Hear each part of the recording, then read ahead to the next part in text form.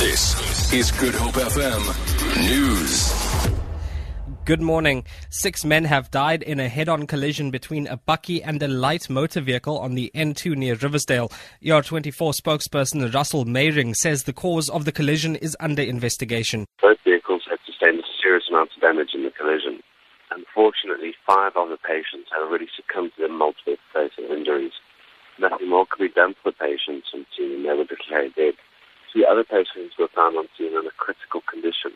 Once treated, the patients were transported to Riversdale Hospital for urgent treatment. Unfortunately, en route to hospital, one of the patients succumbed to his injuries.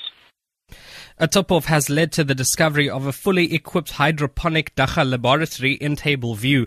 Police spokesperson Noloyisa Ruetkala says officers responded to information of suspected illegal activity at a house in Sunningdale.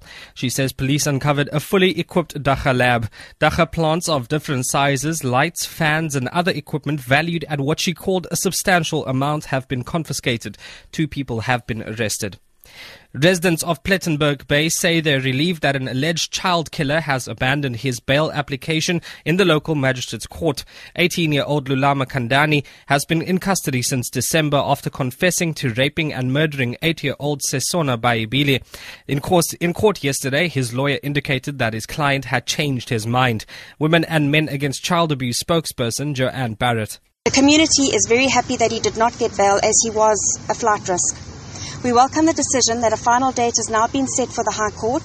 The family who have suffered emotional trauma and loss of their child, devastated by the brutal death at the hands of a monster, they have had to take time off work to attend court proceedings, enduring several unnecessary delays. Women and Men Against Child Abuse demands maximum jail sentence for child rapists and murderers. And lastly, the death toll following the collapse of a crane into Mecca's Grand Mosque in Saudi Arabia has risen to 107. More than 230 people have been injured. Saudi authorities say the crane was toppled over during a heavy sandstorm. There are no reports of any South Africans injured or killed. Paul Adams reports. With the annual Hajj just days away, the mosque is surrounded by a forest of towering cranes. The authorities want to accommodate more than 2 million pilgrims.